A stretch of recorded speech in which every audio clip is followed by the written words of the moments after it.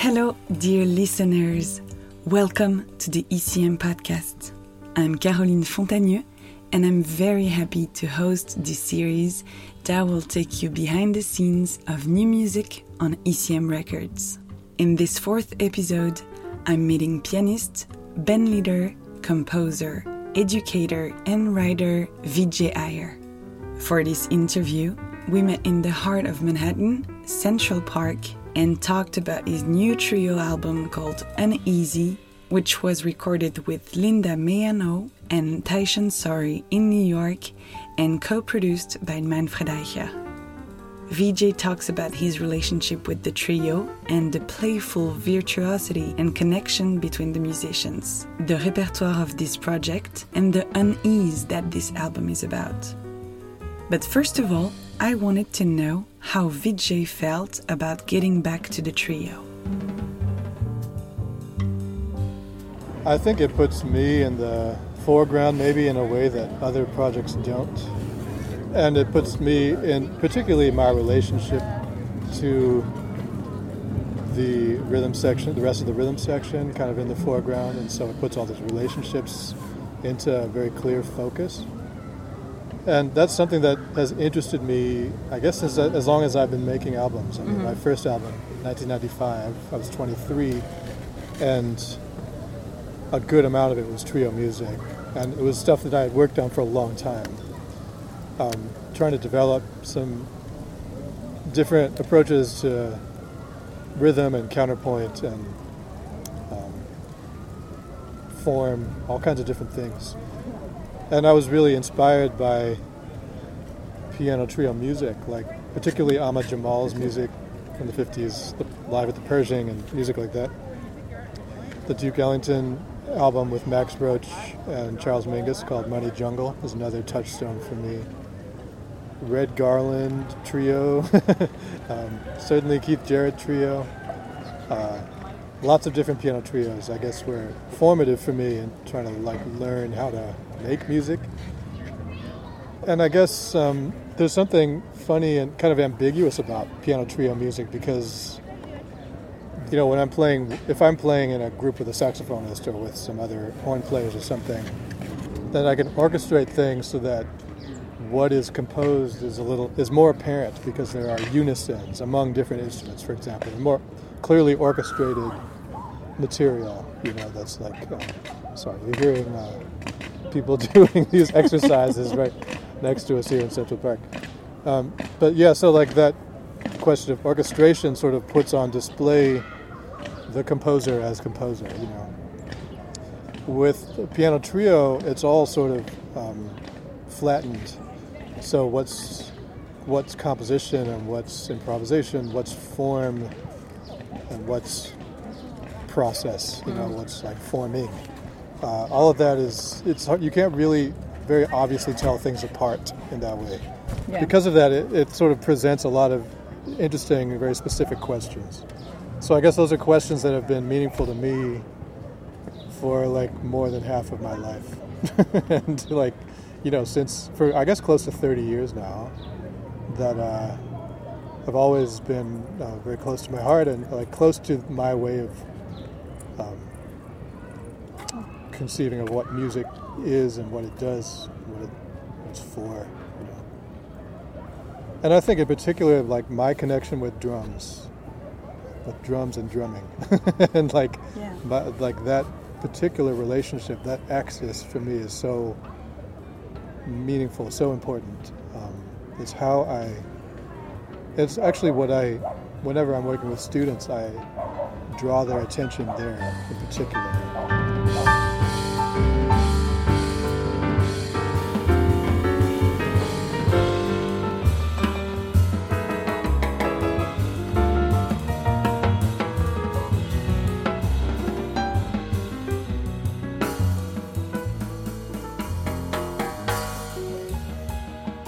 Because often, people think of what they're doing as playing over the drums rather than with and in and through. So I tend to think of it as I'm co-drummer. I'm in the drums with the drummer. I'm in. So that axis is so key to me in music making. It's sort of what in a way, it's the first thing that a listener feels when they experience the first moments of music. It's like that access before they even are aware of what's happening.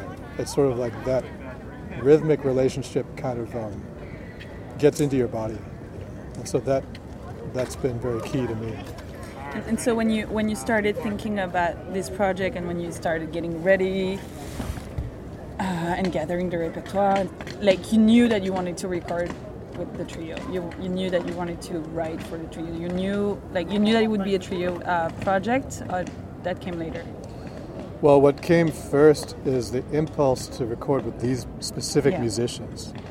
It was really that Tyshawn and Linda and I had the chance to play some trio sets in 2019, and that's when it really was like discovery. We had played together before, usually supporting larger groups. We just had this moment of realization that this, as a trio, had a very distinctive feeling that we wanted to capture and we wanted to preserve and wanted to explore more, and celebrate. So that was what came first, and then it was like, okay, what should we play? What should we record? So then it was about curating repertoire that would highlight what's great about this band,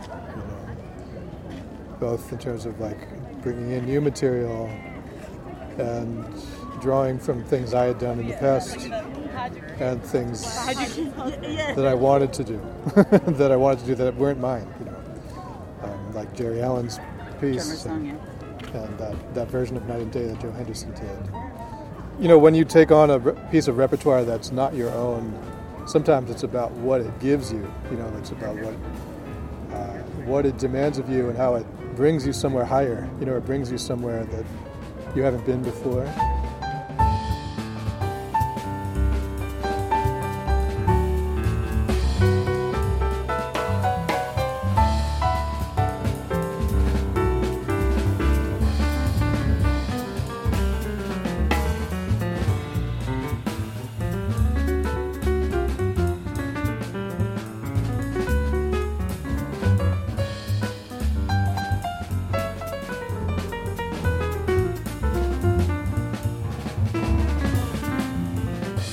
Tyshawn Sorey, you've known him for years. 20 years. Yeah, and you were saying it earlier, you're so attentive to the relationship with the drumming and with him. It feels like he has so much to say. He's so musical, obviously, but he has so much to say. It's fascinating. Oh, yes. How does this relationship is evolving? Well, it's been amazing to see him become the universally beloved composer that he is, and really important, like one of the most important artists of today, but also as one of the greatest drummers of living on this planet right now, because we've kind of grown up together. I'm 9 years older than him, but we've been in so much together. We've been through so much together that we really just sort of trust each other. I know that he hears everything I play. I know that he will adjust to my mistakes. He's astonishing. He's always been that way. When I first met him, I knew that this guy was like no one I'd ever met, in terms of the level of awareness, musical awareness, simple, just like sheer technical ability, as a listener, as a musical mind, the deep perspective he has on form and on rhythm and time. And he has perfect pitch, he has total recall, he has all these things, he hears everybody as they are, and he hears with such compassion. So I always feel like I'm with family. That's how it feels. It feels familial. It feels like someone who knows you through and through and is not, accepts you. Someone who accepts and yet you. Still challenging and oh yeah, well, there's always this kind of rambunctious, thunderous energy. Is just because he's exploding with ideas, and because he has a, I guess it was described in that Downbeat article. He has this defiant streak, which I adore about him. This the way that he pushes against and past all frames that you put around anything.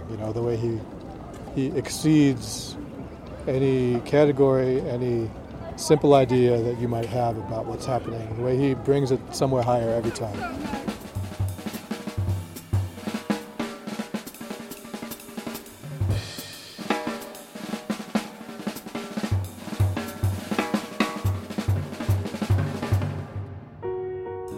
Does it feel like that with Linda May? And how, hearing her, for me, it feels like hearing her breathing. There's something so organic, because you can feel this thing between you and Tyshawn. And Linda is not just like trying to... Well, I knew also with her from the very beginning, when I first met her and first started playing with her, which is more than 10 years ago, that she also had the similar kind of acuity, like similar ears in terms of real perspective on everything that's happening, a real accurate sense of time. She also has perfect pitch, so she's never mystified. She's never guessing, she always knows what's happening. And she hears very melodically, too. So I just knew that we could, again, we can do anything together. I'm never concerned about whether she's going to keep up with Tyshawn, say, which I might be with many other bass players, actually. It takes a certain kind of fortitude, to get into that rhythmic relationship with him. I mean, he's very supportive. He always, remember Mark Shim, who's the tenor saxophonist, who's on Far From Over, the Sextet album. He described Tyshawn's playing as all support, So if you really tune into it that way, if you understand that actually what he's doing is moving with you, not moving against you, not trying to throw you off the deck of the ship or something like that. He's not trying to do any harm to anyone. He's actually trying to carry us all somewhere higher, and he's with us, So once you just accept that's actually what's happening, it all actually falls into place. Yeah. And she heard that. She was able, we've had many chances to play together. And they knew each other, obviously. Yes, yeah. And I remember what she was noticing in the the way she described it when we were in the studio. She was in a booth, he was in a booth, I was in the main room with the piano. We're interacting on headphones. I mean, you've seen the footage. And, a lot of the time we all have our eyes closed and we're just kind of tuning in by ear to what's happening. And she said, she kept being surprised, or not surprised by, but kind of, anytime she had any moment of doubt, I remember she made this gesture that pointing in both directions at once in this moment of synchrony where we would both, Tyshawn and I would both land together. Okay, yeah, it's still together, despite how it might momentarily feel. So I think that feeling of a kind of spirited and lively, even kind of rough and tumble togetherness, and aliveness, that has also at the heart of it this real faithfulness, an accuracy and a care in terms of really being with each other and listening very carefully to be with each other, to move together with each other.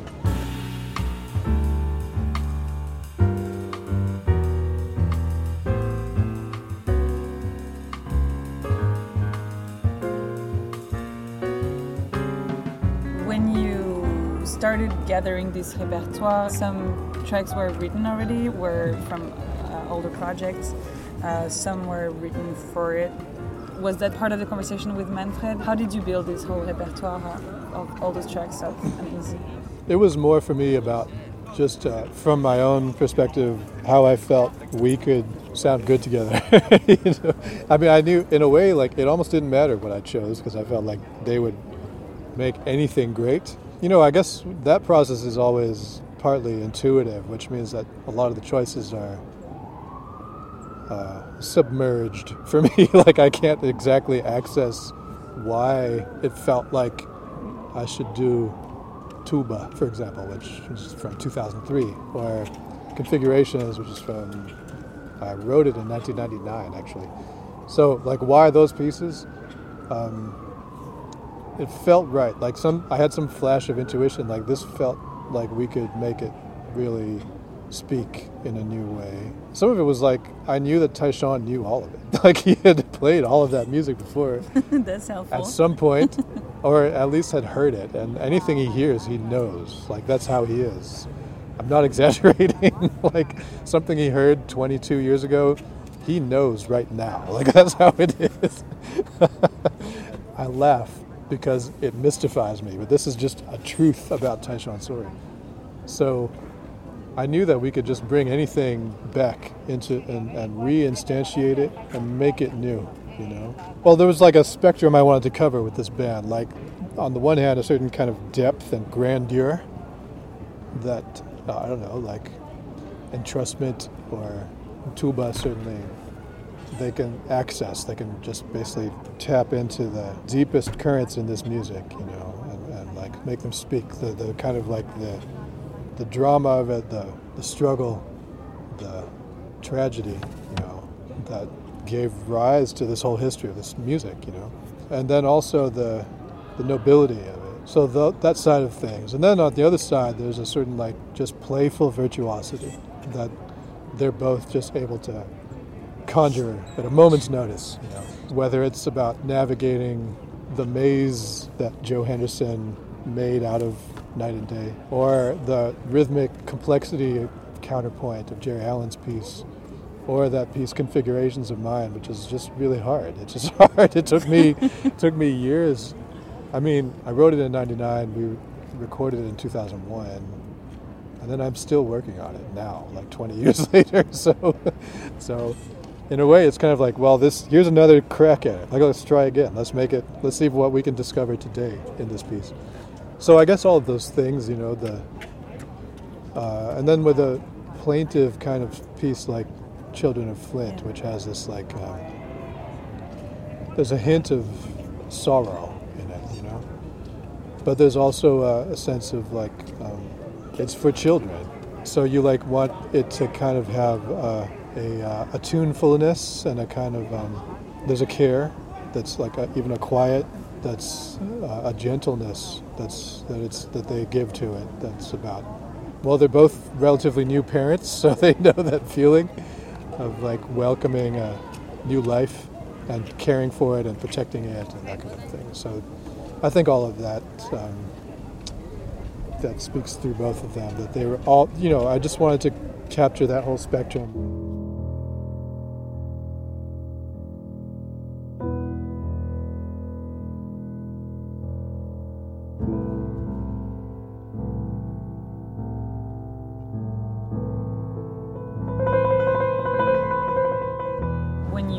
Build a new project, a new album, when you're recording, when you're working on the sequencing, Entrustment is a very special track. Was it obvious for you that you wanted to close the album with it? Well, I had experienced closing concerts with it. I mean, I didn't know, actually, well, I was back and forth with Manfred about the sequence. That was one thing that he and I, we negotiated, you know, like he had a perspective on how to begin and I had a perspective on how to end. And then eventually we clicked them all together like Legos. You really wanted to open with Combat Breathing, right? I did, and I still feel like that piece also kind of has this iconic status on the record as like this real authentic introduction of the trio sound in this like powerful way, and it covers this really interesting spectrum. But it's also, it's nice to ease the listener into it. And so the way he described it, I remember the word he used, he said, how about we start with Children of Flint? I think it gives the whole album more elasticity.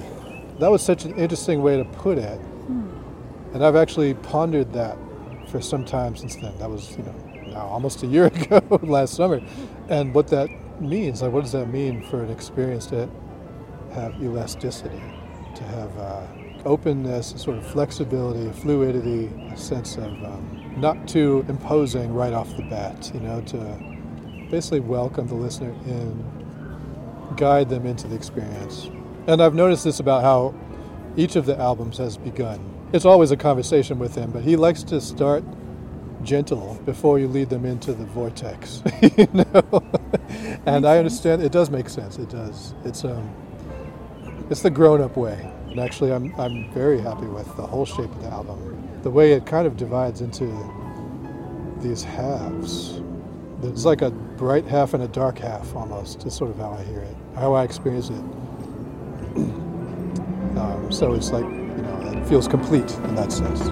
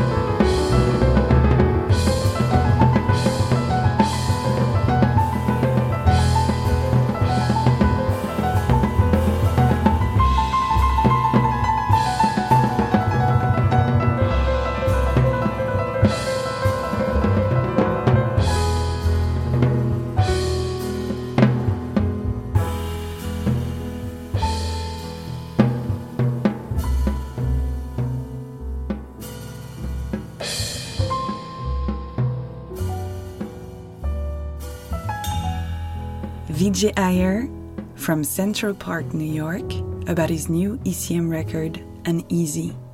Thank you for joining, choosing, and listening to our ECM podcast. I'm Caroline Fontagneux, and I look forward to sharing more music with you in the next episode.